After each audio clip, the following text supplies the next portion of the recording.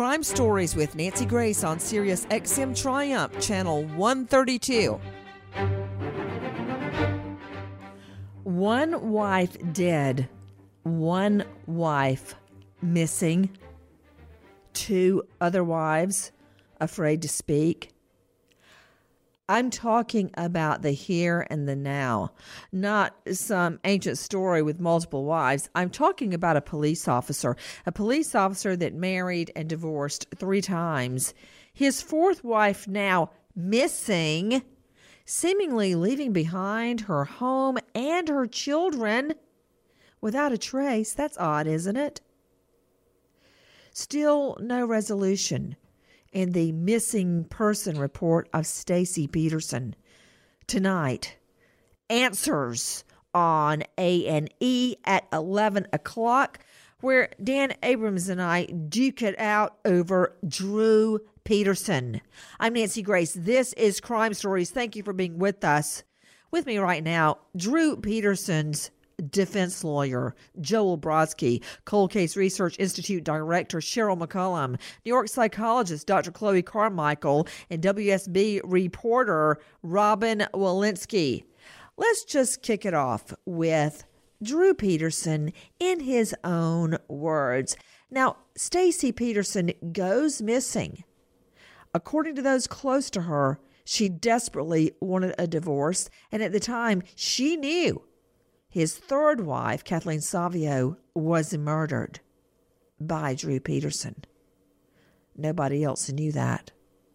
Listen to what Drew Peterson tells Dr. Phil. Well, there have been many allegations that have been made against Drew regarding Stacy, and allegation, accusation, whatever you want to call it. Now, we don't know if Stacy made these claims, but I have a graphic here with some of them. First, Stacy's family says Stacy told Drew she wanted a divorce shortly before she disappeared. Is that true? No. She told me she wanted a divorce, and I hate saying this, but the reality of it, she told me she wanted a divorce once a month. So you're saying it varied with her menstrual cycle? Very much so, and I'm not trying to be disrespectful to anybody in saying that, but that was a reality. There is an allegation or an accusation that Stacy told a neighbor if anything happened to her, it was not an accident, that Drew had killed her. Do you think that she actually said that to a neighbor? I'd really have to question the credibility of the neighbor, because Stacy and I still, even with her difficulties, we still had a very romantic relationship. We still were together a lot. We still spent time cuddling, that type of thing. So.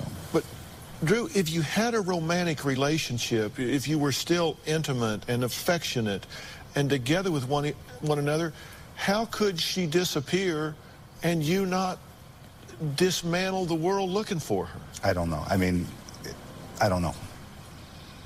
I think I've done all that I can do and all I have the resources available to do. But that defies common sense. I mean, if you were in love with this woman, were you in love with her when she disappeared? Yes, very much so. Are you in love with her today? I try to be, but I have a lot of anger issues about it now, that she took off like she did. She also said that, and I believe it's the same neighbor, you probably know better than I, that you always called and checked on Stacy, that you were very attentive, and in fact it got to the point of being controlling, but that you were always calling to check up on her. We were always calling each other. Yeah. So I don't think it was a one-way thing, and I wasn't trying to be controlling. When you have a romantic relationship with somebody, you're calling them all the time. So it's also been alleged that Stacy told her sister that she feared for her life. Do you believe she said that to her sister? Again, I don't know. And if she was trying to set me up for some sort of divorce or anything, that might have been a way to do it. In that you did have a pattern of calling each other all the time, why did you not call her the day she disappeared? I did, but she wanted her space. She wanted her space. So that day I gave her her space. Because there are those obviously that say you didn't call her because you knew she couldn't answer. But you're saying you didn't call her because you were giving her space. Correct. Did you ever get physical with her? Did you ever attack her? Did you ever have a physical fight? There was a physical confrontation where I cornered her in the kitchen one time, and she hit me in the head with a frozen steak, but I didn't retaliate or anything. Because her stepsister says that you threw Stacy down the stairs, knocked her into the TV, and threw her across the room. That never happened. Just never happened. Never happened. Why are these people saying these things? I don't know. Unless they're trying to add some sort of fuel to the fire. You know what your stepbrother has said. Right. That he says that he helped you move a blue barrel, that it was warm to the touch. He told friends that he thought, after the fact, that he actually helped you move her body. That didn't happen. Was there a blue barrel? No. Did he come over and help you do anything, move anything, do anything? Never. The day I was with him the day before, and I was attempting to get him a job at a grocery store. He had just lost his job, and he was so intoxicated or high on something that I had to cancel the interview, and we couldn't follow through with it. So he's not a reliable guy? I would say no. Well, the phone records show that you were near the Chicago sanitary and ship channel the day she went missing. Were you there? Yes, I was driving through that area. What were you doing there? I was looking for her in a couple spots I thought that she might be. I was looking for my car that she was driving. You just heard Drew Peterson talking to Dr. Phil, our friend, regarding a lot of points that are not lost on prosecutors. My first point would be Cheryl McCollum, director of the Cold Case Research Institute. Every time I would try somebody for murder or for anything for that matter, the defense attorneys would say, oh, she's just mean because she's on her period. I mean, it doesn't matter what you're doing. It's because you're on your period. Absolutely. That's always what men claim. Why is that? Here's what's interesting to me, though. Every time she's on her period, all she asks for is a divorce. She's not crying. She's not fighting with him. She just wants to get the hell away from you. So that, to me, would be a pattern that he would need to look at, that it's not because of her period. She wants away from you. To Robin Walensky joining me, WSB investigative reporter. Robin Walensky, the claims that she wanted a divorce are overwhelming, but we also know that at the time she goes missing, she had been boxing up Drew Peterson's possessions to kick him out and stacking them up in the garage, Robin. Yeah, Nancy, she totally wanted out of this marriage. He's got a very, very long history of 4 wives, all who had their period, all who really wanted away from him. His first wife, Carol, was married 6 years. She claimed he was a cheater. They got divorced. Then there was Vicky, who said that he was abusing her and threatening her, allegations, of course. And she told police, after Stacy disappeared, that Peterson threatened to kill her and make it look like an accident. And, then there was Kathleen, who he was married to for 11 years, who mysteriously dies in a dry bathtub. I was there, by the way, the day they dug her up at the cemetery. And then, of course, there's Stacy, who was only 19, and Drew was, 49. And she wanted far away from him, period or not. Tonight on Grace versus Abrams on A&E, we actually speak to his wife, Vicky. She speaks out for the first time publicly, and it broke my heart speaking to her and her daughter, learning about life with Drew Peterson, but that's a whole nother can of worms. Dr. Chloe Carmichael, New York psychologist, joining me, founder of anxietytools.com. Dr. Chloe, isn't it true statistically when women that have been abused try to leave the relationship or get pregnant, that's the highest incidence of their murders? Yes, Nancy, of course, it's absolutely true, because what that does is it provokes anger on the part of the person that they're attempting to leave, which is why I actually think it's very interesting that this gentleman said that he was actually very angry with her. He says that he was angry because she left, which may have even been what she was planning to do. But, of course, we don't know that she left, and really neither does he. And so it's very unusual for someone whose spouse is missing to suddenly just say that they're angry with the person for leaving, because anger puts more distance between us. And when you genuinely miss your spouse and didn't want them gone, it's actually difficult to even connect with any feelings of anger, even if they're appropriate. So the fact that he's jumping to anger with her in the case of someone who is at best case missing, I think is very unusual and somewhat suspicious. With me right now, you know his name very well, renowned Chicago defense attorney Joel Brodsky. Let's just say this isn't our first time in the boxing ring. Joel Brodsky defending Drew Peterson at trial. No. His longtime defender, Joel Brodsky. Well, now, hold a minute. I've seen many a photo of Drew Peterson, and for him to say the only physical incident they ever had was when Stacy, hit him in the head with a frozen steak. How'd she do that? Stand on a ladder? He towers over her. Yeah, I mean, he would, that was, his position was he never was physically violent with any of his wives.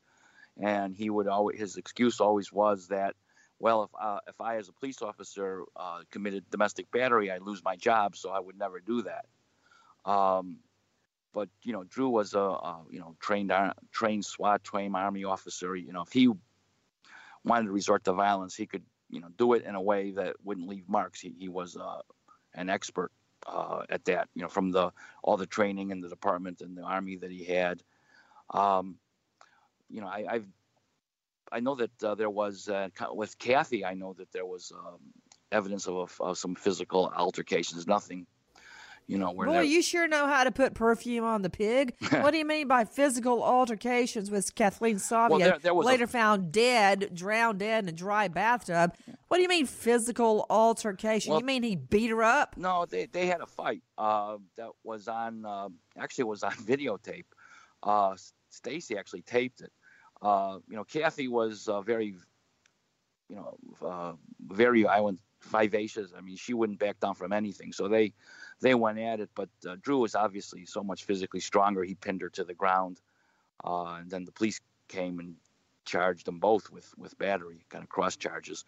But you know, there was no evidence of him ever breaking bones or causing bloody noses or anything like that. Okay, well, wait, hold on, just a moment. Cheryl McCollum, have I lost my mind? I mean, Cheryl, you know that for 9 years I volunteered at the Battered Women's Center at night when I was prosecuting. Absolutely.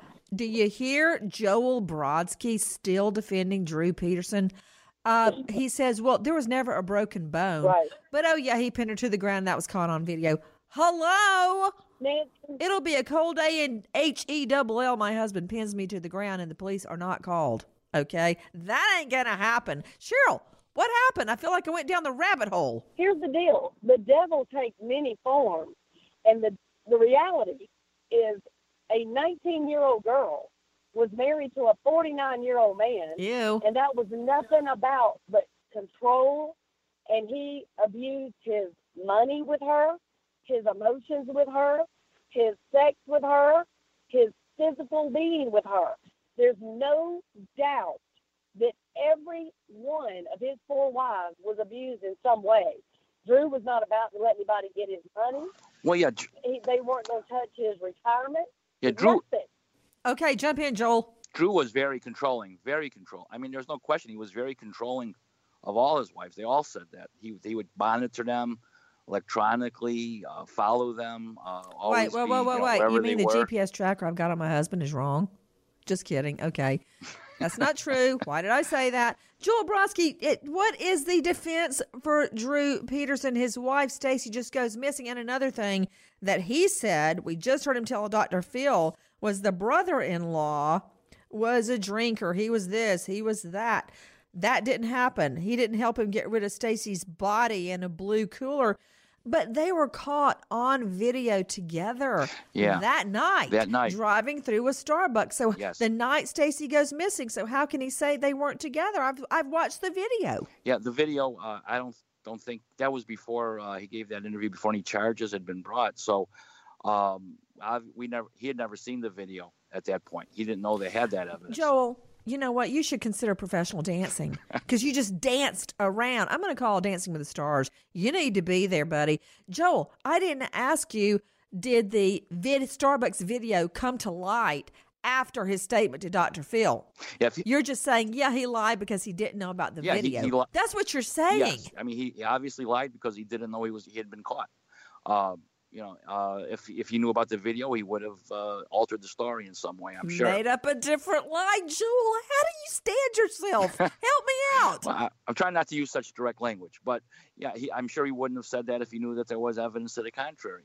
But Drew was making this, trying to tell a consistent story about what happened to Stacey, to keep with that his position that she ran away. That was his story from day one. That she ran off with some other guy. That's true, Joel. He's never wavered in his story. Robin Walensky, WSB. Let's start at the beginning. We know she married him when she's 19. He's 40-something. What happened around the time of Stacey's disappearance? As of right now, today, she has never been seen again. The theory of Drew Peterson and his lawyer with us right now, high-profile lawyer out of Chicago, Joel Brodsky, is that she took off to be with her boyfriend. So what happened? Tell me the events around her disappearance, Robin. Well, she was very angry. She wanted out of the marriage. And, the one thing we have not mentioned so far, Nancy, is the fact that Stacey was super petite. And she could have fit in that barrel very easily. And there were reports at the time when I was out in Bolingbrook that he had access to a small plane. And there was one theory that the Bolingbrook police and detectives were working on at the time, that he had flown the plane and that he could have dropped the barrel into a forest area. And there were many searches at the time looking for that barrel. It had never been found in the forest, never been found in any body of water. But she clearly, Nancy, could have fit in that barrel. They had a very tumultuous relationship.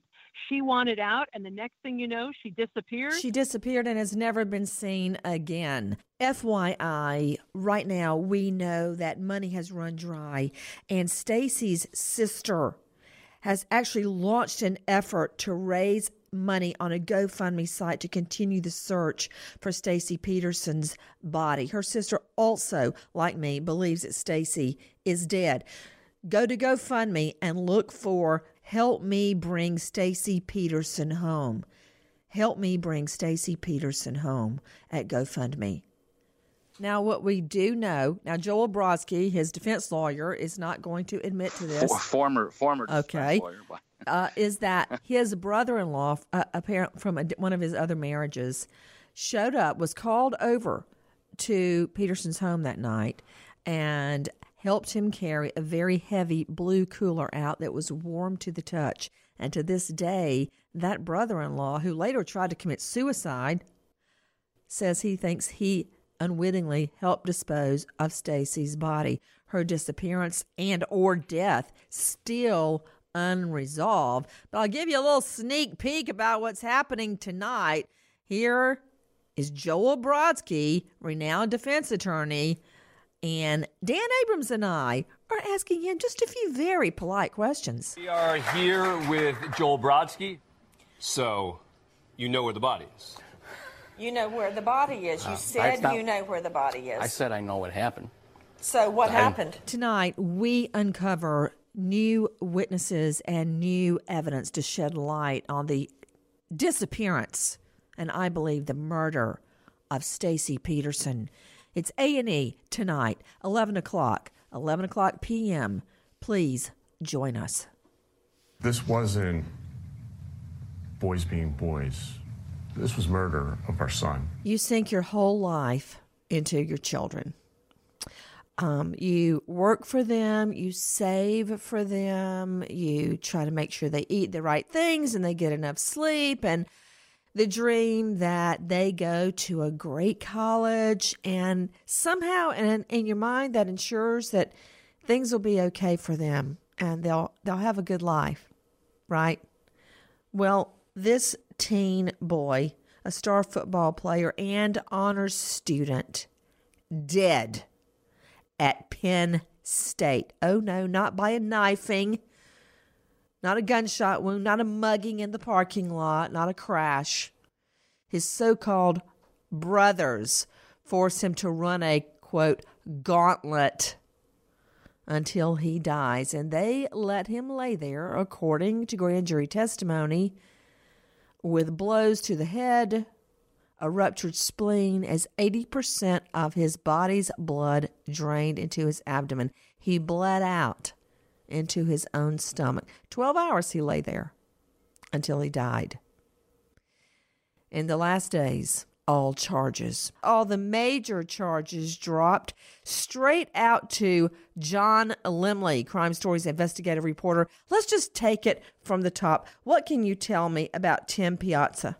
He lived the better part of his life before he went off to college in Reddington Township, New Jersey. That was his hometown.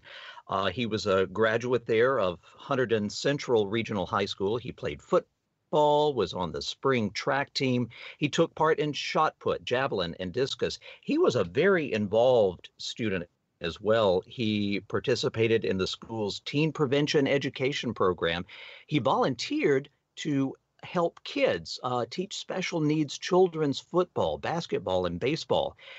He was a sophomore engineering student at Penn State University, where he was on the executive board of a special interest organization that benefited a Penn State dance marathon, a charity there.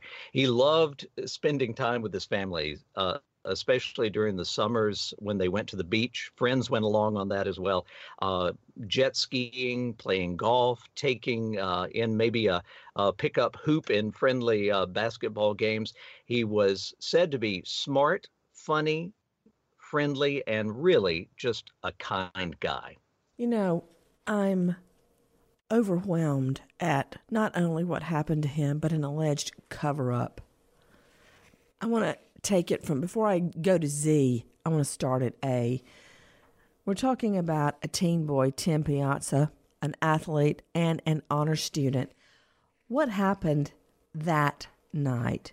We know in the last hours, a Pennsylvania judge dismisses nearly 300 charges in the Penn State fraternity hazing death.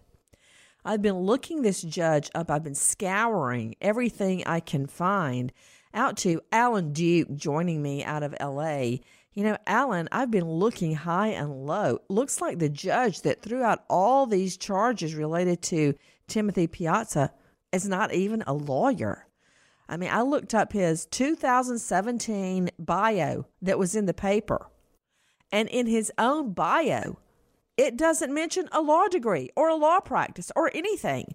And I then looked up the statutes regarding a magistrate judge in that jurisdiction, and it says a law degree is not required, that you can take a, quote, class, a prep class, and you can be a judge. Many states. Yeah, I remember in Georgia, back when I was in college, I thought about wanting to be a probate judge just part-time because you did not have to have a law degree. You could just get appointed. Yeah, back then. We're talking the 70s.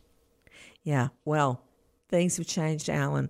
Now when you make legal decisions like throwing out 300 of the most serious charges when a boy has been found dead, you would like a legal mind to throw out legal charges?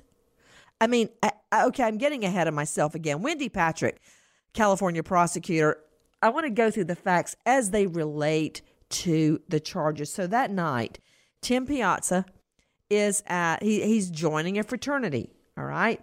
What do we know happened, Wendy? Yeah, well, I think you summed it up pretty well earlier when you talk about the crime versus the cover-up. So it's hard to prove, and that's not the prosecution's theory, that the fraternity brothers intended for him to die. So then what we do, as you and I have done many times in court, is we look at the standard of reckless disregard. And did the cover-up, and I think that's a great way to put it in cases like this, did that kill him? Did that contribute to his death, that they obviously knew he was badly injured yet did nothing? And that's the kind of standard that many courts sustain murder convictions across the country every single day. But that apparently, according to the judge, was lacking here. And that, as you say, and as Alan eloquently put it, that's really the outrage, is should that person have been qualified to make a call when you actually have a young person that is dead? Well, when she's talking about a cover-up, and Troy Slayton, I know you've got a response to that, but I want to hear the facts. John Lemley, he goes to the party that night, this teen boy, a February night, and was forced to walk the gauntlet. What's that? Well, this is required of each and every pledge. It's an obstacle course of sorts, which requires the pledge to drink first a complete bottle of vodka, drink a beer, and finally drink from a bag of wine. Now, that would be enough to knock out most fellows around the age of 20 or so, but it was later revealed that Piazza took prescription antidepressants, which just accelerated his intoxication. And here's another key little fact in the piece in the puzzle. The fraternity was supposed to be alcohol-free after a suspension just a few years before that. Well, I didn't know that fact. I do know this. I know his blood alcohol was about 0.36. That is the legal limit is 0.08. He was forced to have 18 drinks, 18 vodkas in 82 minutes. You would walk down a gauntlet of guys, fraternity brothers, all of them holding vodka, and you'd have to drink it till you get to the end of the line. Like one of those dance lines, Dr. Tiffany Sanders. Dr. Tiffany joining me, psychologist out of Chicago. You know, where you go down the line and people are on either side and you dance down the line. Instead of dancing, you'd have to take all the vodka they were holding and drink it, and that's running the gauntlet. 18 drinks in 82 minutes. Oh, my God. 0.36. That's blood alcohol poisoning levels. But that was just the tip of the iceberg, Dr. Tiffany. Then he gets blows to the head and lays there to the point his skull was fractured, and nobody does anything, Dr. Tiffany. He lays there dying. Nancy, I'm a member of one of the largest African-American sororities in the country, and hazing has been on the forefront of many of these organizations' minds because of the loss of members and pledges over the years. And a sorority and a fraternity is about relationships, sisterhoods, brotherhoods. Sure, there's sometimes fun and silly pranks that people get involved in, but alcohol poisoning, I know that some of these kids are wise enough to be aware that drinking that much alcohol is going to have destructive effects. So it's very sad to hear that a young man, impressionable, joining an organization, looking to his future brothers for support and guidance, is leading him down a destructive and unfortunately deadly path. So as a member of a sorority, I'm surprised and sadly shocked at this. Well, to me, a bigger concern is that it's happening over and over again, and it doesn't seem to be stopping. It's getting worse. The hazing deaths. What more do we know about that night? Joseph Scott Morgan joining me, expert in forensics, professor of forensics at Jacksonville State University. Joe Scott, what do we know? Well, as you had well stated, Nancy, he had alcohol poisoning, and what we refer to this in medical legal terms is alcohol toxicity or ethanol poisoning. And it's incompatible with life. You couple that with these blows that he received to the head, and as you had mentioned, he had had some abdominal trauma too, which caused him to slowly bleed out. If he has this much alcohol in his system, Nancy, there's not going to be an awareness that he is in distress. If all of these other people in this environment have a diminished response because they're all inebriated, they're not going to seek help. And I think probably the term that rings in my mind relative to this that's come up is the word apathy. And that they just didn't care, Nancy. And in these kinds of critical conditions, you have to have people that care, people that have an awareness that, you know, he could have been saved, in my opinion, Nancy, but it would have had to have begun with getting him to the hospital in as short a order as possible. They let this kid languish on the floor all of this time until he just died at their feet on that filthy floor. Joseph Scott Morgan, professor of forensics, Jacksonville State University. What exactly medically were his injuries as discovered in autopsy? Well, he had a lacerated spleen. He also had a closed head injury, which is going to create. Oh, my stars. I woke up in the middle of the night, Joe Scott Morgan, thinking about a closed head injury. I don't know why. I guess it's a hazard of the business. I was thinking about closed head injuries, particularly as they relate to infants. A closed head injury simply is when you get shot in the head. That's not closed head. Closed head injury is when you're, for instance, hit in the head and from the outside you can't really see a laceration or a gunshot wound. No, you can't. But the lethal injury is inside the head. Sorry, Joe Scott, you just jogged a midnight memory. Go ahead. Yeah, and what happens in these events, Nancy, is when you have this so-called closed head injury, it can be precipitated by a blow to the head, which this child obviously, and he's a child that he obviously sustained with fractured skull. You're not going to be able to see this externally.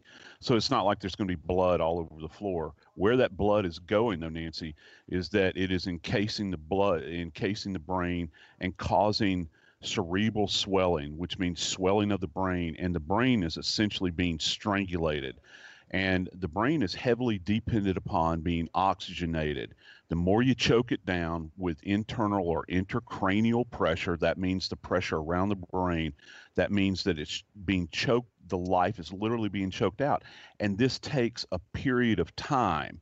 And this would have been quite obvious at autopsy. I'm sure that when they opened this child's head up at autopsy, blood literally came pouring out, clots and clots of blood. I've seen this a number of times in cases over the years. You will have also seen the same thing in his abdomen. He's got internal injuries, and they're internal. So there's not going to be like a knife wound where he's spouting blood everywhere, or a gunshot wound, as you had mentioned. This blood is building up. So he's got blood that is essentially strangulating all of his organs, and his cavities are just filling up with it. And it's a horrible, horrible way to die. The way he hurt his head was trying to leave and falling backwards, falling downstairs, one blow after the next. I'm not sure how he gets the lacerated spleen, though.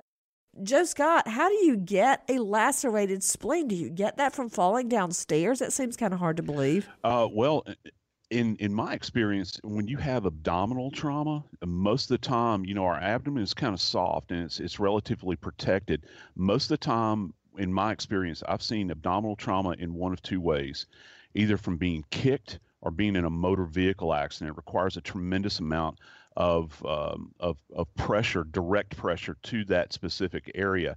I've never seen someone fall down a staircase and sustain abdominal trauma like that, unless they impale themselves. And of course, that's an open injury. The head injury is easily explained in falling down staircase multiple times and having multiple strikes. So yeah, that is within the realm of possibility. But abdominal trauma, it's hard for me to buy that falling down a staircase. It was for me too. What does the video show? We find out later that a lot of video was deleted. But what does the video show as far as him getting the head injuries, John Limley? Well, in the state of intoxication, as we've noted, he fell to the bottom of the basement stairs of the house, knocked unconscious. This is when he's carried to a couch, and this is where we received the first surveillance video of, you can clearly see the formation of a large and obvious bruise on the left side of his abdomen. One of the brothers, in fact, a fellow pledge, tried to convince the other guys that Piazza needed immediate medical help at that point, but he was just shoved aside, completely ignored.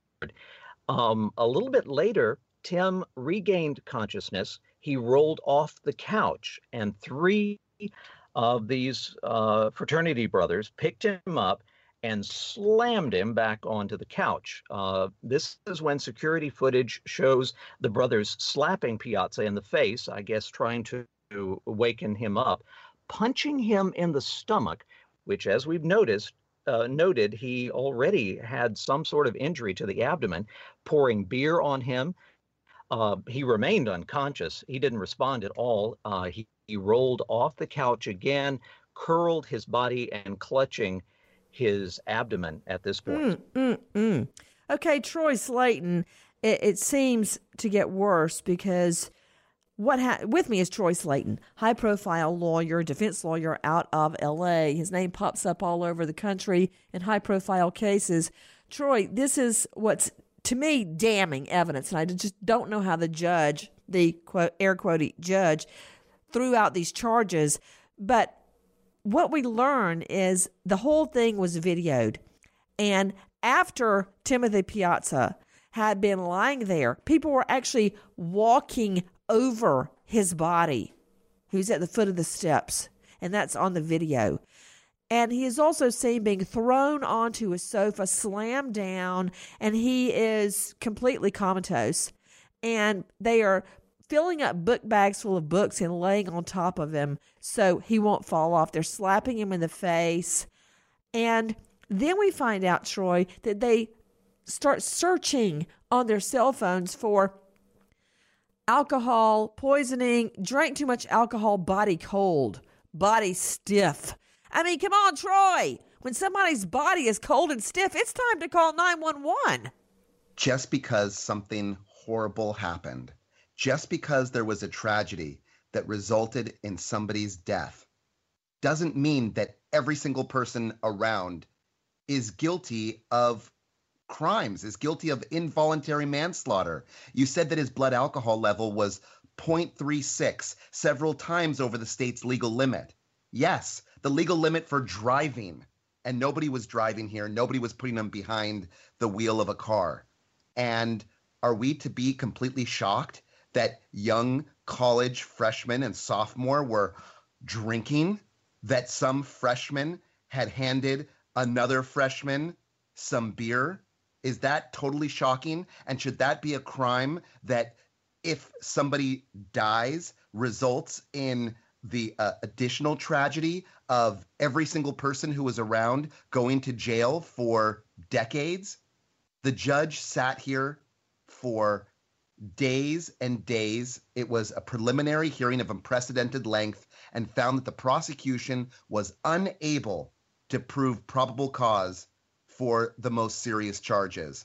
But he did hold them to answer for what was appropriate, some alcohol-related charges for giving their friend some alcohol. I don't want to see it as a parent because I feel like it's going to be incredibly painful, and the last memories of my son will be him being abused for 12 hours and dying a slow and painful death. Straight back to John Lemley, Crime Stories investigative reporter. What can you tell me about deleting the video when the cops show up, detectives arrive? What about who deleted video they did not want police to see? Who cleared out their cell phone text messages? What can you tell me about that, John Lemley? There was a scurry of activity in the, we think it was maybe 40 minutes or so of debating what the next step should be after he was carried upstairs for the last time. The conclusion was made that Piazza's injuries were indeed serious, that he would require medical attention, and so panic set in. They started, not only sort of trying to shore up their collective story, but also making sure that any evidence of text back and forth, because early in the evening, someone had texted another brother and said, "Look, this looks pretty serious. I think this is going to be a problem." So they spent quite some time trying to delete from their own devices, from the security system. Before emergency assistance arrived, the brothers even tried to clean Tim himself up. They wiped blood from his face, attempted to dress him. But as you've already mentioned, his body was rigid. It was too rigid to even put clothes on his body. Rigid? Okay, Joe Scott Morgan, the body is rigid? Yes. And what this indicates is that rigor mortis had begun to set in this child. And this takes a number of hours for a body to attain what we refer to as rigidity. generally you only see it come about in the small muscles of the face, and that's within, I don't know, maybe about an hour and a half. But if you're talking about the limbs, the arms, the legs, this sort of thing, we're talking about a huge time delay here, Nancy. A tremendous amount of time, as a matter of fact, way beyond what would be considered reasonable. Take a listen to what the prosecutor announced. The Commonwealth is prepared today to announce new charges, and these charges are a direct result of new evidence in this case. For those of you that are familiar with this situation and the death of Tim Piazza, we have new evidence, and that evidence is, if you have been following it, the State College Police Department was indeed able to recover the basement video in this case. And as a result of the conduct on that video, we are today announcing the filing of new charges from brothers from this fraternity. These charges range from manslaughter to hazing, and also charges for the actual affirmative deliberate deletion of that video, which obviously pertained to capturing criminal conduct. So charges were filed in the case. All right, in the last hours, we learned that charges have now been dropped. And this is the way it went down, as I understand it. Wendy Patrick, California prosecutor with me. The state filed the charges before this judge, who we believe doesn't have a law degree. Got to keep searching for that. One has not turned up no matter how much we look. So the judge throws out a ton of charges. Okay. They then find out about the deleted video where the fraternity brothers delete the video of what Piazza went through in the 12 hours before he's pronounced dead, or before 911 is even called. They delete all that. It's found. The state uses that and files new charges. It goes back to the judge, and once again, the judge throws out the charges after days of preliminary hearings. Take a listen to Tim's father. We'd like to thank the district attorney and the State College Police for their continued commitment and efforts in finding justice for our son Tim's death. Tim was a happy and caring human being and a wonderful son who just wanted to join an organization to find friendships and camaraderie. Instead, he was killed at the hands of those he was seeking friendship from. We have spent the past 8 months wondering, how can this happen on the campus of Penn State? The visions of him lying in a hospital bed, battered and bruised and on life support, looking as if he got hit by a tractor trailer, make no sense. He was just trying to join an organization. Over the last several months, we listened to defense arguments centered around victim blaming. Or how could the defendants have known they were putting someone seriously at risk since no one died before, as if they were entitled to one free death? Or the catch-all argument of, we don't know. They claimed, we don't know what else happened other than what was seen in the upstairs video, and we don't know what happened in the basement. Guess what, guys? Now we know. We're making holiday plans without our son Tim because of your actions. If you did not commit the acts you did, we would not be here today, and we would be anxiously awaiting Tim's return home for Thanksgiving break on Friday. That is Tim Piazza's father. You know, I'm looking right now. Jackie pulled it up again, and this is the one I found. It's Judge Alan Sinclair, judicial experience, magisterial district judge. You know, I was a clerk for a federal magistrate judge. He did have a law degree. And it says, other experience, he worked in juvenile division in the probation office. Then education, he went to Shippensburg University. I checked, they don't have a law degree. He has a BA in criminology from Indiana University, Pennsylvania. So I don't see anything there about a law degree. Troy Slayton, LA defense lawyer, that doesn't bother you? The judge is the judge, and the law is the law. And because you didn't get the result that you may have wanted, you don't go attacking the entire legal system, Nancy. I'll tell you this much. If it were my child, and as he said, Joe Scott Morgan, did you hear that? That he looked like he had been hit by a semi-truck trailer? Yeah, I did, Nancy. Absolutely brutal reminder of what was left behind of your child after you send them off to college. and just they're put through a meat grinder. But why? Why would he be covered head to toe in bruises? I don't understand that, Joe Scott. I don't either, Nancy. The falling down the staircase, this thing, and think about what else they're doing to him. I believe someone had said earlier they were stacking books on top of him to keep him from falling off of the sofa. You've got this pack of kids that are huddled around him. They're racing stuff off of videotape. Who knows what was going on and what's missing, what the real story is here, Nancy. We do know this kid's dead. He's got a closed head injury, and he's got severe injuries to his abdomen, and he's been poisoned with alcohol, because that's what this comes down to. When you say alcohol poisoning, what do you mean by that? I mean that let's look at it this way, Nancy. His blood, the normal level for legally drunk to operate a vehicle is 0.8.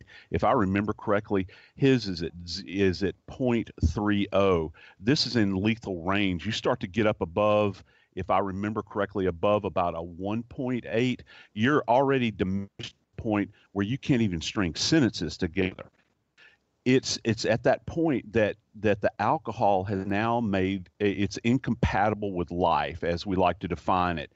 Your brain can no longer function. You have no motor skills whatsoever. It will literally throw you into a comatose state. We are talking. Nancy, we know. Who is that? Is that John Lemley? Go ahead, John. Yes. We know that, Nancy, that he continued before he was carried upstairs that last time to try to stand up, to get out of there. He kept falling back down. He tried once to go toward the lobby area of the house. He fell there, hit his head into an iron railing, and then landed on a stone floor, which that's probably where the most serious head trauma took place.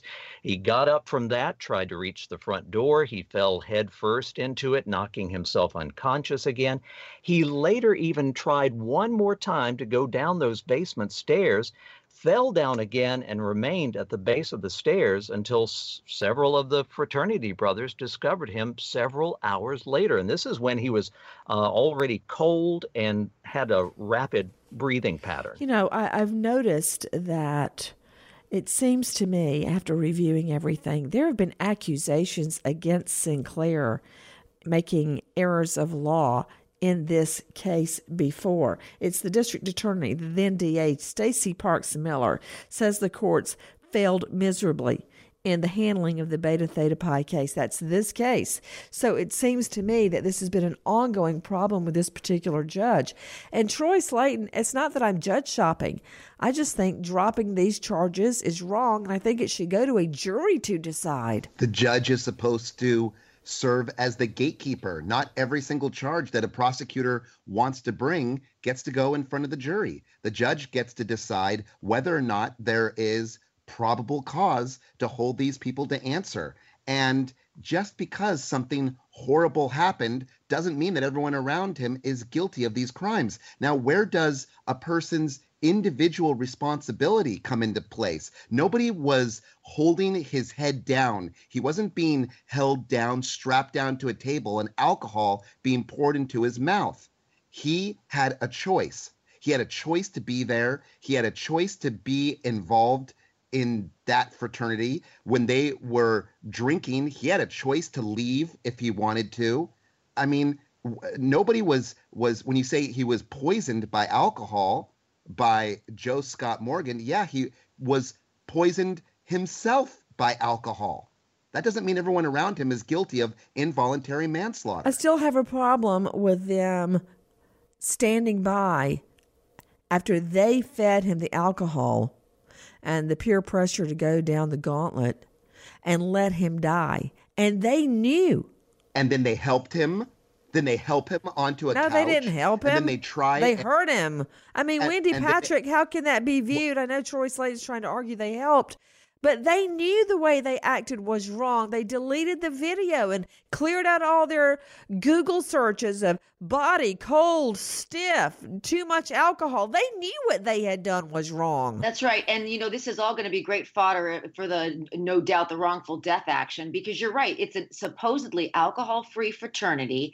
They're probably scared to death that they've created this situation and then know that they've made it worse by the way they treated the body after this child had suffered the injuries that he did. And so even if Troy's argument would hold water at the front end, perhaps when it all started, it's still circumstantially, when you look at what those fraternity brothers did, or better yet, both did and failed to do, that is what the prosecutors were relying on for this involuntary manslaughter charge. And, I note the procedural history of this case as well. After those charges were not sustained, they actually refiled them once and still failed to sustain those charges. And it's true the judge cannot take to the airwaves and defend himself and the rationale for his ruling. We're still left with that record and all that went on during that unprecedented 8-day preliminary hearing. I don't know about you, but I've never been in a prelim in 20 years that lasted 8 days, and still failed to find the kind of evidence that, boy, the victim's father really made the closing argument for manslaughter that we wish that we were going to be able to hear. Nonetheless, we'll probably hear it in the remaining charges as well. Just a heartbreaking set of circumstances. Is there anything the state can do now, Wendy Patrick? Well, it looks like they've exhausted the options legally available to them, barring new evidence being unearthed. And that's always what we look at is, will something surface that nobody knew about before? We saw that already once with the video. That would result in new charges, whether it's a charge of getting rid of evidence or something else, conspiracy maybe, but it would need to be based on new evidence because what they have thus far has been shot down not once but twice. Is there any way they can appeal this magistrate's ruling? Well, based on what I've been reading so far, like everybody else, they've really thought through almost every avenue available to them legally. And if one comes available that would sustain that kind of an appeal, you bet they will. They have been relentless and passionate about pursuing justice for this young man. If there's a way to appeal it, I think that they will. For now, listen to Timothy Piazza's parents. This wasn't boys being boys. This was murder of our son. They tortured him for 12 hours. They let him suffer for 12 hours. He died a slow and painful death at the hands of these men of principle, as they call it. He was just an awesome individual, and we're a little worse off as a world without a minute. Nancy Grace, Crime Story, signing off. Goodbye, friend.